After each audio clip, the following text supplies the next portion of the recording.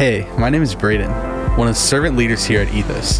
Thank you so much for checking out our podcast today. We hope you can lean in and enjoy this message.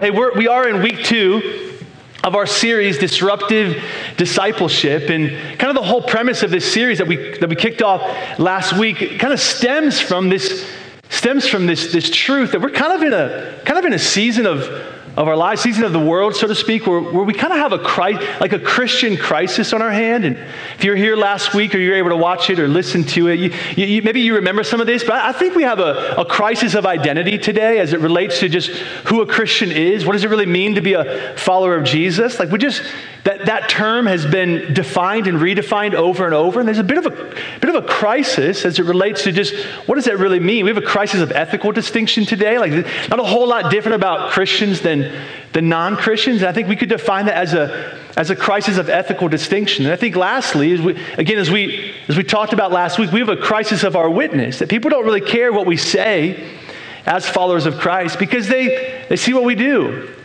Or they don't care what we say because they see what we don't do. That's a crisis of our witness. And if you're in here today and you're not a follower of Jesus, we often say that, and we mean this, that you do not have to believe anything that the person next to you or in front of you believes in order to belong right here. We truly believe that we're better together, regardless of what you believe. Yet at the same time, in the same breath, we have to say that for many of us, Jesus is everything to me, but at the same time, for those of us who'd say, man, I'm a follower of Christ, it's important for us to identify, hey, but what does that really mean to be a follower of Jesus? And we said last week that we need a disruption of the status quo a disruption to our discipleship. That's kind of what this series is all about. Eugene Peterson said it so beautifully when he wrote, quote, "Scripture does not present us with a moral code and tell us, hey, live up to this. Nor does it set out a system of doctrine and say, think like this and you will live well." That's not what the Bible's all about. And that's not what this series is all about. Check this out. He says, rather, the biblical way is to tell a story, and in telling the story, invite. Live into this. This is what it looks like to be human in the God-made and God-ruled world. This is what is involved in becoming and maturing as a human being. And that's exactly what Jesus does in Matthew chapter 5 when he begins this inaugural address to people. The first time he begins to teach, and it's what's commonly referred to as the Beatitude. That's what this 8-week series is all about, is we're going through these 8 Beatitudes. And we kicked off last week with the first one, that blessed are the poor in spirit, for theirs is the kingdom of heaven. And we identified that this word blessed, which is the word that every single one of these Beatitudes begins with. So therefore, it's important that we understand what this word means. It comes from this Greek word makarios, which means to share in the life of God or ultimate joy. It's a happiness without the fault lines of happenstance running through it. In other words, it's a happiness that doesn't depend on what happens to you, but rather you can be blessed no matter what's going on in your life or in the lives of people around you. And we identified furthermore that to be poor in spirit literally means to defer our will to the will of God. Maybe some of you remember that. Just a kind of a quick review. And then we said lastly that the kingdom of heaven, that those who are poor in spirit, they receive, they walk in, they experience and get to participate in the kingdom of heaven, which can be defined as life in Christ. Participating in the way of Jesus. Now, all of that was just review, all right? That was just last week. Just kind of wanted to briefly catch you up, because as we're moving forward, Jim Forrest, he passed away not too long ago, actually just a few weeks ago now, but he wrote a beautiful book called The Ladder of the Beatitudes. If you're kind of interested in maybe studying some of this a little bit further, it's really great. But he talks about how to really understand the other Beatitudes, you gotta first understand this. You got to first understand the blessed are the poor in spirit, for theirs is the kingdom of heaven. This is the way in which we build on our life in Christ and participate in the way of Jesus. And so today I want to move a little bit forward as we identify verse 4 and what Jesus is referring to here when he says that blessed are those who mourn, for they will be comforted. Now this one kind of right off the bat seems like the most confusing of all of them. Blessed are those who mourn? Happy are those who mourn, sharing in the life of God are those who mourn, for they shall be comforted. And I want to title our conversation, if you're taking notes, I want to talk from a title a community of mourning in a culture of pleasure. What does it look like to be blessed as we mourn and to lean into the comfort of God? By show of hands, how many of you at any time in the last, let's just say 3 months, have experienced a bad day? Can I see your hands? How many of y'all experienced a bad day? Yeah, like some of you are like, 2 hands, please. Like I got plenty of bad days on my hands, right? Like I saw somebody back there putting her feet up, right? Yep. And so we've all experienced bad days. In fact, I really like humor. Like I like to laugh. I think it's fun to laugh. Like if you don't like laughing, like that's just weird to me. And so I like to laugh, and so I intentionally try to inject some humor into our talks on Sunday mornings. And honestly, it was a challenge to find some spaces in this message to inject some humor. So what I did though was I came across an article, and I saved it, and I saved it several months ago, and I want to read it to you today because honestly, it's really about the only funny part in this message today. Okay, so for nothing else, just humor me as I read this with you, because I thought this was comical, and some of you might not like this as much as I did, but this came from a Florida newspaper in 1972, and it says that there was a man. He was working on his motorcycle on his patio, and his wife was in the kitchen. The man was revving the engine, and somehow the motorcycle slipped into gear. Hey, this guy, he was about to have a bad day. It says the man, still holding the handlebars, was dragged through a glass patio door, and the motorcycle dumped onto the floor inside the house. The wife hears the crash, runs into the room, finds her husband laying on the floor in mild pain, the motorcycle laying next to him, the patio door shattered. The wife summons an ambulance. Ambulance arrives, transports her husband to the hospital. The wife then begins to clean up the motorcycle mess, pushes it outside, sees the gas that's spilled on the floor, uses some paper towels to clean up the gasoline and throws them into the toilet. The husband was treated at the hospital, was released that same day. After arriving home, he looked at the shattered patio door, the damage done to his cycle. He becomes despondent. He went into the bathroom, sat on the toilet, smoked a cigarette, as you do. After finishing the cigarette, he flipped it between his legs into the toilet bowl while still seated. The wife, who was in the kitchen, hears an explosion. Husband screams. She runs to the bathroom, finds her husband lying on the floor. He's burned in areas that we won't mention. The wife then again runs to the phone, calls the ambulance. There's one person who thinks this is as funny as I do. The same ambulance crew was dispatched to the same house. The paramedics load the husband on the stretcher, carry him into the street. But while they're walking down the stairs, the paramedics ask the man, "How did this happen?" The man tells the paramedics. One of them starts laughing so hard that they tip the stretcher, dumps the husband out. He falls down the remaining steps and he breaks his arm. Just wanted to share that in case you had a bad day. You're in good company. Man in 1972 had the worst day ever. Okay, let's turn to the Bible now. Let's open up our word. Okay. We're talking about blessed are those who mourn. It's like the worst transition I've ever come up with before. Like, I was really struggling this week. I really was. For they will be comforted. You know, God shows up in unique ways to those who are going through bad days. Like he really does. And I didn't mean to be all like Dr. Seuss in that moment, but he really does. He's a good God. And I really believe that even today, if you're going through a bad day, a bad season, a bad year, a bad decade, or maybe you're kind of just carrying some of the pain that you're seeing others experience all over the world. I really believe that if you just kind of open your heart a little bit today, you're going to be surprised by the peace and the joy of God that you can experience. This word mourn, it comes from the Greek word pentheo, which means to be sad or to grieve as a result of depressing circumstances or just the condition of other person, something going on in your life or something going on in the lives of other people. And maybe you've noticed this before, maybe you've experienced this yourself. I know that I have, that there's kind of generally speaking 3 alternatives that most of us try to experience any time that we experience grief or mourning or sadness. For most of us, we tend to just repress grief.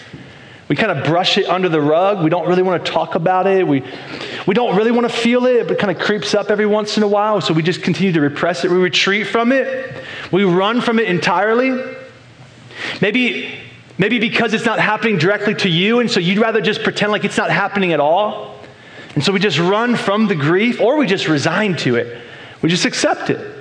And we just live in that place of continual grief, continual sadness, and we can't really ever get out of it. Sort of like Eeyore, like hanging out under the cloud. You know what I mean? Like just kind of just resigned to the grief. But Glenda Johnson Medlin, she's written a lot about grief. She's a Christian psychologist. She's actually from my hometown, nonetheless, either. My wife makes fun of my hometown a lot. We were just back there. I make fun of her hometown a lot.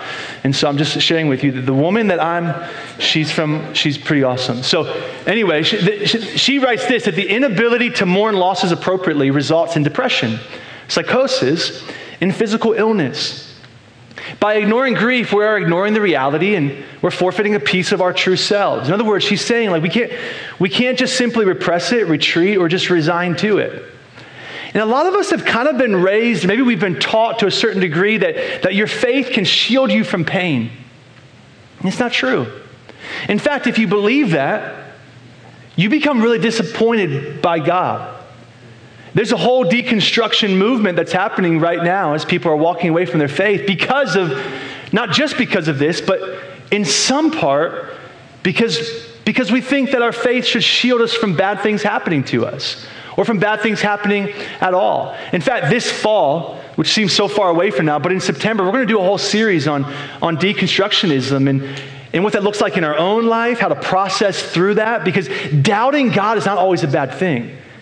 In fact, doubting God can actually lead to even stronger faith. And that's what it's intended to do. That's what God wants to use it for. And we'll talk about that more in September. But we got to understand, though, that for a lot of us, we kind of have a flawed theology. And I want us to identify just kind of three things that we think, or maybe that we've been raised to believe, that keep us from going from mourning to comfort.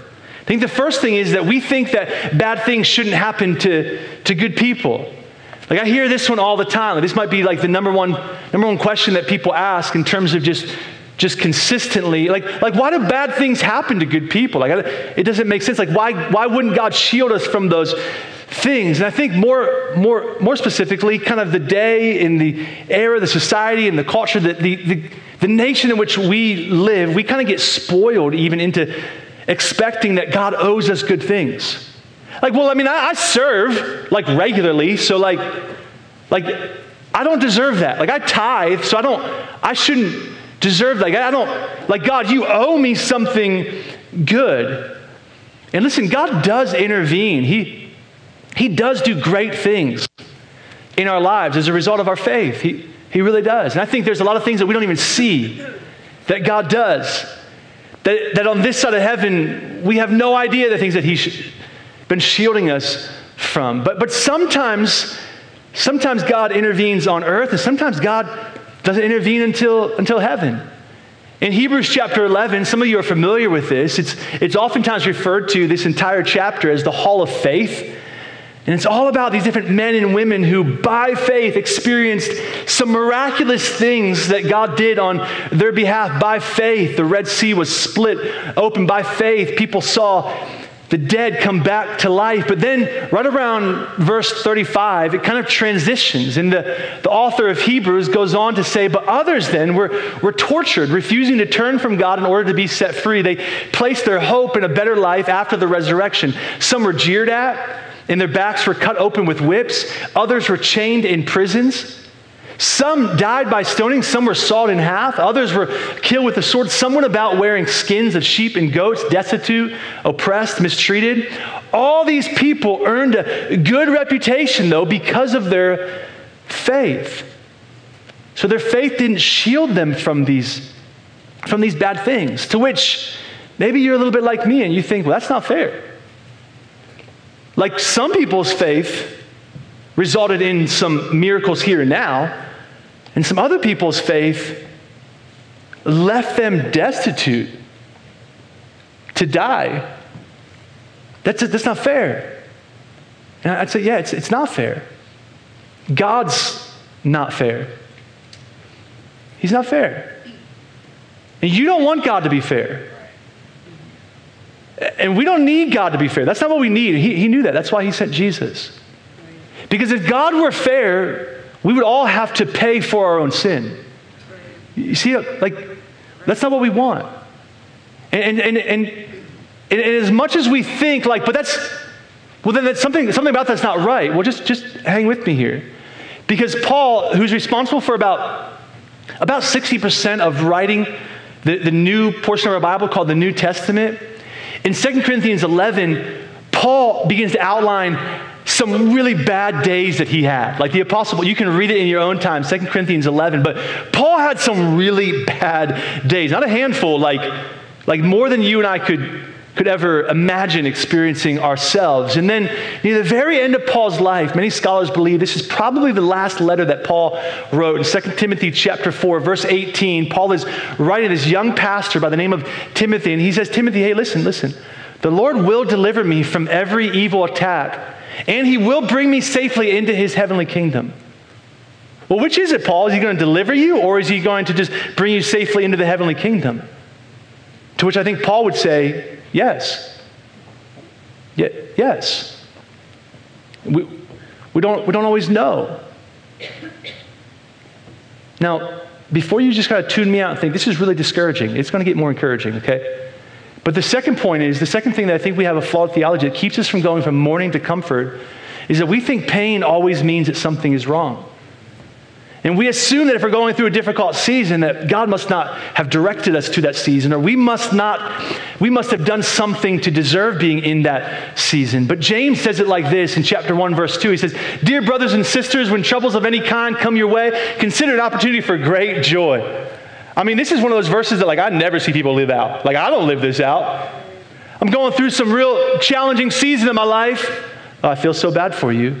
What can I do? Can I pray for you? Pray for me? No! Great joy. I'm excited about it. Who does that? Nobody. And I don't think that's what the scriptures are encouraging us to do either. But Paul goes on, or rather James goes on, and he says, for you know that when your faith is tested, your endurance has a chance to grow. Now look at this. Watch this. So let it grow. For when your endurance is fully developed, you're going to be perfect and complete, needing nothing. You see what James is saying here is that whether we like it or not, God is a developer. He wants to develop your faith. He wants to develop your character. In fact, God is more interested in your character than he is in your comfort.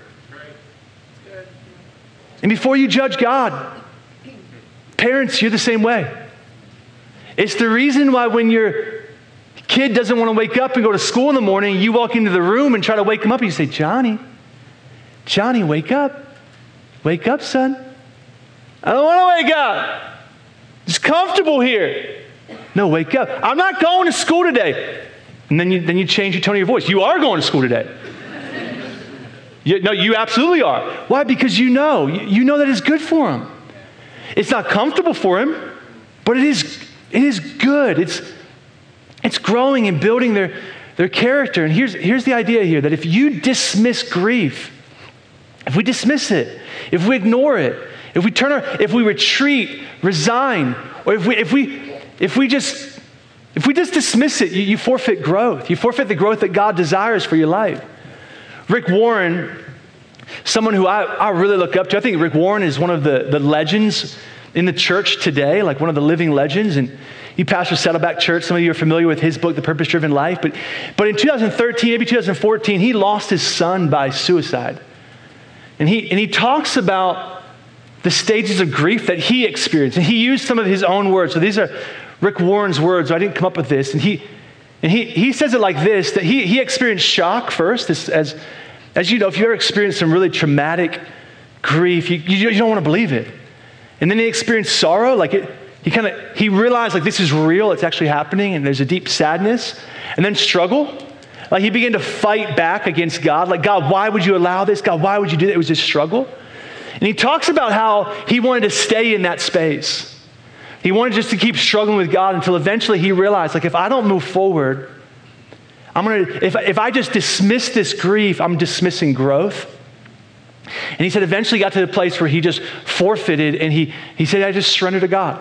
All right, God, I don't understand it, but I'm going to surrender to you. And he said, then he began to sense sanctification, which is a churchy word that just means that God started working in him to become more and more like Jesus. We did a whole teaching on this back in the fall. And You can I think it was called How to Work Out to Let God In. I think that's what we called it. You can look at what that means to allow the sanctification process of God to take place in your life. And he said eventually then it led to service. Rick Warren today he's arguably one of the most well-respected pastors as it relates to talking about mental and emotional health. And it's because of what he went through, that his pain led him to service, led him to growing, to becoming what God wanted him to do with it. Now just hang with me because we're going somewhere here. This is all in steps and in stages here. But the third thing is that we think we know what's best. And this keeps us from going from mourning to comfort. We think we know what's best, don't we? Like we kind of, like, God, I'm telling you, like, if you did this, like, it would work out better. And God's like, no, I'm telling you. But that's how we operate, though. I do it all the time. Like, I think I know and you don't, and I don't. That's what it looks like to actually surrender. That's what we talked about last week. God, not my will. God, I really want your will to be done.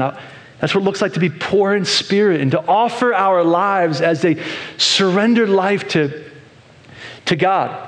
This is what Isaiah says in chapter 55, verse 8. He says, this plan of mine it's not what you would work out. God's saying, like, what I have planned is not what you have planned. Neither are my thoughts the same as yours, for just as the heavens are higher than the earth, so are my ways higher than yours, and my thoughts higher than yours. Now, before I get to that, just hang with me. Mature people who go from mourning to comfort, they know this. They understand that there are some things that they just don't understand. There are other things that God does reveal to us, and through his Spirit, he makes clear to us. But there are some things that we just don't understand.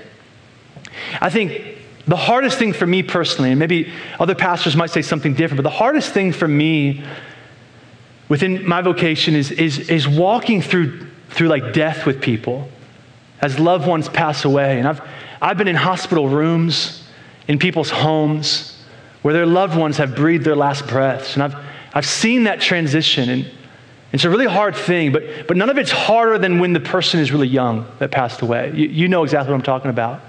And I remember it was in 2011, I got a call. And it shook me pretty good. I didn't know the family. I didn't know that we were pastoring at a larger church. I didn't know this family. I hadn't met them before. And I got a call that I needed to go to the hospital to be with this family who was about to give birth to a baby, and there was some real complications in the last month, and they had to do some procedures on the child immediately after the baby was delivered. And within the first 6 hours, the child's chance of living was less than 5%. And I was there when the child was born.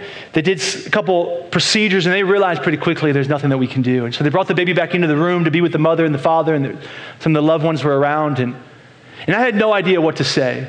I had no idea what to do. In fact, I was like 28 years old at the time. Like, why am I here? I don't know what to do.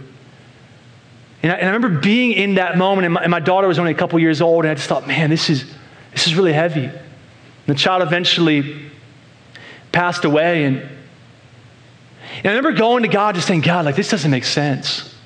Like, I went, and I prayed for the baby, and I prayed for the family. We were believing for a miracle. And I remember it was shortly after that I came across this verse that I had never heard before. I'd never even seen it before. I'm sure I'd read it at one point, but it never resonated with me. It's Isaiah 57. It says, good people pass away. The godly often die before their time. And the verse goes on to say, and no one seems to understand that God is protecting them from the evil to come. God, I don't understand. But like, you're going to use this still, aren't you? Like, God, you didn't cause this, but you are going to use it. God doesn't cause the evil. No. Every good and perfect gift comes from above. Like our God, he's a caring, loving Heavenly Father. And as such, though, he will use the trauma in our life.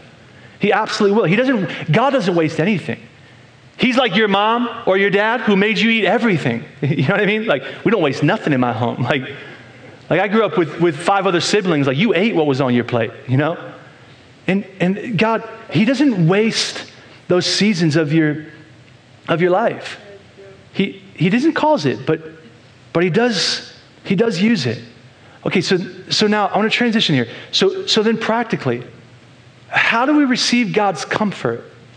Like, how do we then fully go practically from mourning to receiving God's comfort? Well, here's the verse that I think outlines for us so beautifully. Paul is writing in 2 Corinthians 1. He says, "Praise be to the God and Father of our Lord Jesus Christ, the Father of compassion and the God of all comfort."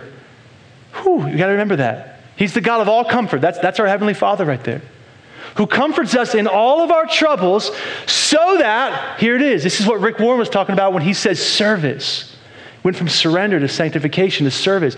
So that we can comfort those in any trouble with the same comfort we ourselves received from God. For just as we share abundantly in the sufferings of Christ, so also our comfort abounds through Christ. Just as we experience some pain in this life, so also we experience comfort through Christ in this life. And this is what I mean when there's a crisis of ethical distinction today. Like I think Christians we don't know how to go through pain and grief and mourning any different than the way that the rest of the world knows how to go through pain and grief and mourning. But there's something different that we can experience. There's a comfort that we can draw from that the rest of the world just they can't relate to. John Maxwell, I heard this story not too long ago where somebody asked John Maxwell, who is widely considered to be one of the greatest business evangelists in our world today, and they said, "John, what makes you so good at reaching people and sharing the gospel?" And he said, "Oh, it's easy." He said, "Because for me, all I do is I just say, oh man, I know what you're going through. I mean, I've experienced that same pain. And I know what you're going through, but man, I just wish you had my peace. I just wish you had my joy. I've been there. I know exactly I just wish you had, I'm going through that same thing, brother. I just wish you had my peace. I just wish you had my joy." And what John is saying is there's a distinction that I experience. And can I share that with you? Can I share with you how you can experience the same peace that I'm experiencing? How you can experience God's blessing in spite of your circumstances? And Paul goes on then in verse 8, and he says, "For we do not want you to be uninformed, brothers and sisters, about the troubles we experienced in the province of Asia. We were under great pressure, far beyond our ability to endure. Like we couldn't do it on our own, so that we despaired of life itself." Paul is literally saying, some scholars believe that Paul was saying here, like I was ready to take my own life because I couldn't endure it any longer. "Indeed, we felt we had received the sentence of death, but this happened that we might not rely on ourselves, but on God who raises the dead. He has delivered us from such a deadly peril, and he will deliver us again. On him we have set our hope that he will continue to deliver us. As you help us by your prayers, then many will give thanks on your behalf for the gracious favor granted us in answer to the prayers of many." So here it is. Here's kind of the three things. We're closing right here. I'm going to go through these pretty quickly. First one is, how do we receive God's comfort in mourning? We got to refocus on what's happening in me, not just what's happening to me. And this is what Paul says in 2 Corinthians 1, verse 9, where he says, "But this happened so that we might not rely on ourselves."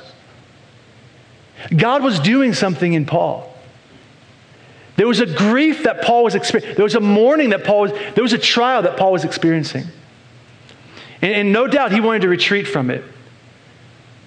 No doubt he didn't want to have anything to do with it. But because he leaned into the comfort of God, God was saying, "Look, no, I want to teach you something in this. I haven't caused it, but I do want to use it."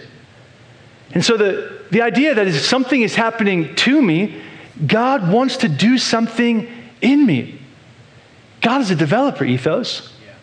Like we got to get this right here. Like if something's happening to you, God wants to do something in you.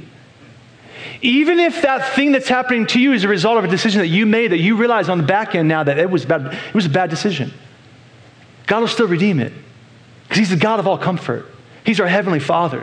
He wants to even take the things that we did on our own, that we caused, that we're responsible for, that when we say, "God, I realize now I want to surrender to you. I realize now that what I did was not what needed to be done." God said, "I'm going to use that then. I'm going to work. I'm going to do a work within you here Because my pain is either a jail that imprisons me or it's a school that shapes me. And you choose. We get to decide. The second thing is that we got to remember that God always delivers. He always delivers.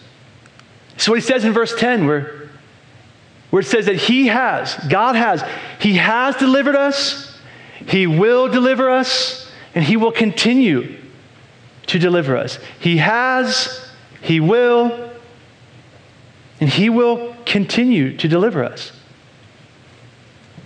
The best predictor of God's future faithfulness is God's past faithfulness. To have trust that God will continue to deliver you simply just says, I'm gonna look back. I'm gonna remember that God has delivered me. In the last year or so, I kind of got into, I was kind of late to the party, but I got into Marvel and all of like the Avenger movies. And as I was watching these, like I have Disney Plus, and they were all already out. Like they were like the whole set was like out. And so don't judge me. Like I binge watched some of these things. Like I remember like when I first got COVID, November of 2020, like that was like, I was like, well man, I'm just gonna watch Marvel. Like a quarantine in the basement, Marvel. And so I just like binge watched like 6 of these things. And every single time that one of them would end, I would always wonder like, I wonder if they're gonna make it out okay. And then what I would do is I'd go to Disney Plus and I'd just start skipping forward and I'd see that there were more movies to come, like a whole lot of them. And now there's like TV series with the same characters who almost died, who the cliffhanger was that they were about to die. And I thought, why am I wondering if they're going to die when I can see that they have not died? You can turn to the last book of the Bible. In fact, it's the second to last chapter in the book. Revelations 21, and we can see how this thing turns out. And so if you ever wonder, will He continue to deliver us? Just go to Revelations 21, verse 3, where the Apostle John, he begins to have this revelation of what's to come. And he says, I heard a loud voice from the throne saying, look, God's dwelling place is now among the people, and He will dwell with them. They will be His people, and God Himself will be with them, and He will be their God. He will wipe every tear from their eyes. There will be no more death, or mourning, or crying, or pain. For the old order of things now, it's done. It's passed away. And this is what Paul was talking about when he was writing that letter to Timothy in 2 Timothy 4, verse 18, where he says, like, so is He going to deliver me now or is He going to deliver me then? Yes. Yes, He will. He will always. But when's it going to be, Jordan? I don't know. Nobody knows. And so as much as we want to try to figure it out, and there's going to be even a tendency right now as things just kind of continue to heat up in Ukraine, there's going to be a tendency for us as Americans to do one of two things. To either resign to it all and just get sucked into the grief and the mourning of what's going on, or to retreat from it all. I'm just going to ignore it and pretend like it's not happening and not watch any of it. And both of those things are bad. Neither one of them is good. There's a third option, which is to recognize that the opportunity that we have is to see what's going on as followers of Jesus, to say, okay, God, what's my part in this? And to recognize that you might have 2 parts. You might have, who knows how many parts? I don't know, but I would venture to say that you at least have 2 parts. I'm going to give to the relief efforts that's going on over there, and I'm going to pray for the relief efforts that are going on over there. I'm going to do that. I'm going to guard and shield myself, and I would encourage you, and we have to be encouraged by this, right? And we need to encourage one another as well. Like, don't get so sucked into it that all you do is just watch stuff all day long, or you recognize, like, okay, where am I right now? Like, do you know what I'm saying? Like, you can become so overwhelmed by it. The next thing you know, like, I'm spending like 3 hours a day just watching all of this sadness. Like, no, like, be aware of it, but then do something with it. Don't just resign to it entirely. You see what I'm saying here? But know that in the end, it all works out. Like, it really does. And the third thing is, how do we receive God's comfort in mourning? We got to rely on relationships. This is This is important. This is what Paul said. This is why relationships matter. He said, as you help us by your prayers, then many will give thanks on our behalf for the gracious favor granted us in answer to your many prayers. You helped me by praying. We got to rely on relationships. Like, this is why groups are so important. Like, we don't just do small groups just because we're like, well, I guess we got nothing else to do through the week. Let's just do small groups. Like, no. It's because they really matter. Groups are still open right now, by the way. Like, we keep group registration open for the first 3 weeks as groups launch. And then we close it down intentionally because we want to build like long-term relationships there. And so we want to encourage you to kind of get involved in it early so that you've got like the full 11, 12 weeks to engage in those relationships. But just as important in getting involved is here's my weekly practice for us this week. As you go to your small group, maybe even just as you're hanging out in the foyer today, exchange numbers. Like, get somebody's number. I know that sounds so practical, maybe not even spiritual. I think it might be the most spiritual thing I've said all day. Like, get somebody's number and follow up with them, and them follow up with you, and share prayer requests with one another, and be vulnerable with each other, and actually lean on one another and encourage each other's faith. One of my favorite scriptures, you probably heard this before.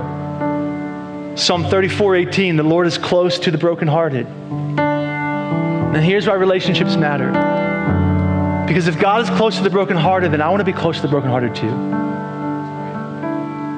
Because God wants to use his body today to do the work on the earth that he wills to do.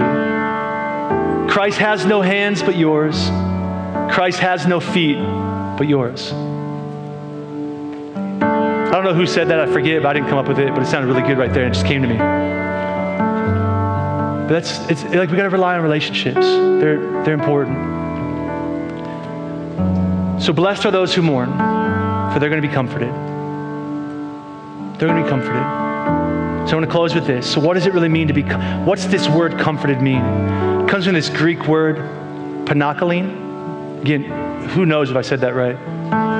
It just simply means to be comforted by way of finding an ally or helper, to exhort or to encourage. Do you see this? To be comforted means that we found an ally, we found a helper. And sometimes that's just the presence of God. Sometimes that's a relationship with people around us. But that's what it means to be comforted, to then exhort or to encourage. And here's what I believe that God is saying. I was praying this week, Lord, there's a lot going on. I changed my message sort of last minute. And so, Lord, there's a lot going on in our world today. Like, would you help us to speak to that today? Like, some heavy stuff. And I don't want to just be a church that just kind of becomes like a country club. Like, we just kind of do our thing in here and forget that anything else is going on out there. Like, Lord, what's going on? Like speak to us. Like, give us a word today. And I felt like this kind of, to close out, like I felt like this is just what God was saying.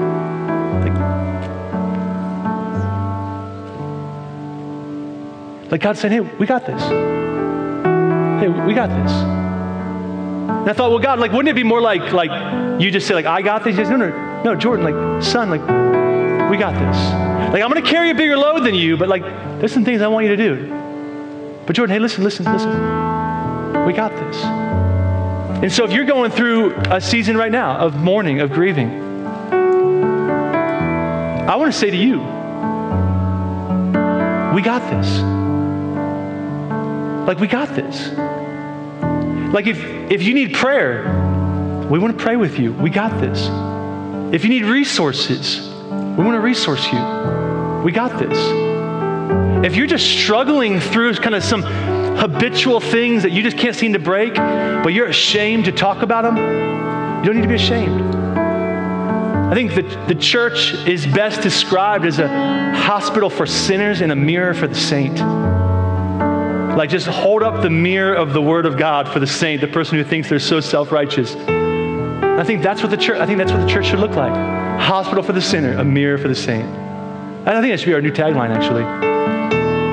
But like, we got this. And so don't try to do it alone. Because I really believe that God calls the body, his body, to come alongside you so that you can experience his blessing. which is life in Christ, sharing the life that God intended for you to share with Jesus and with the community of Jesus. And that's the church. And so the word today, I just believe it's just God is saying, hey, we got this. We got this. Some heavy stuff going on in the world. Some heavy stuff going on in your life. And none of it's too small for the care of God. None of it's too big for the strength and the arm of God. We got this. Do you hear me, church? We got this.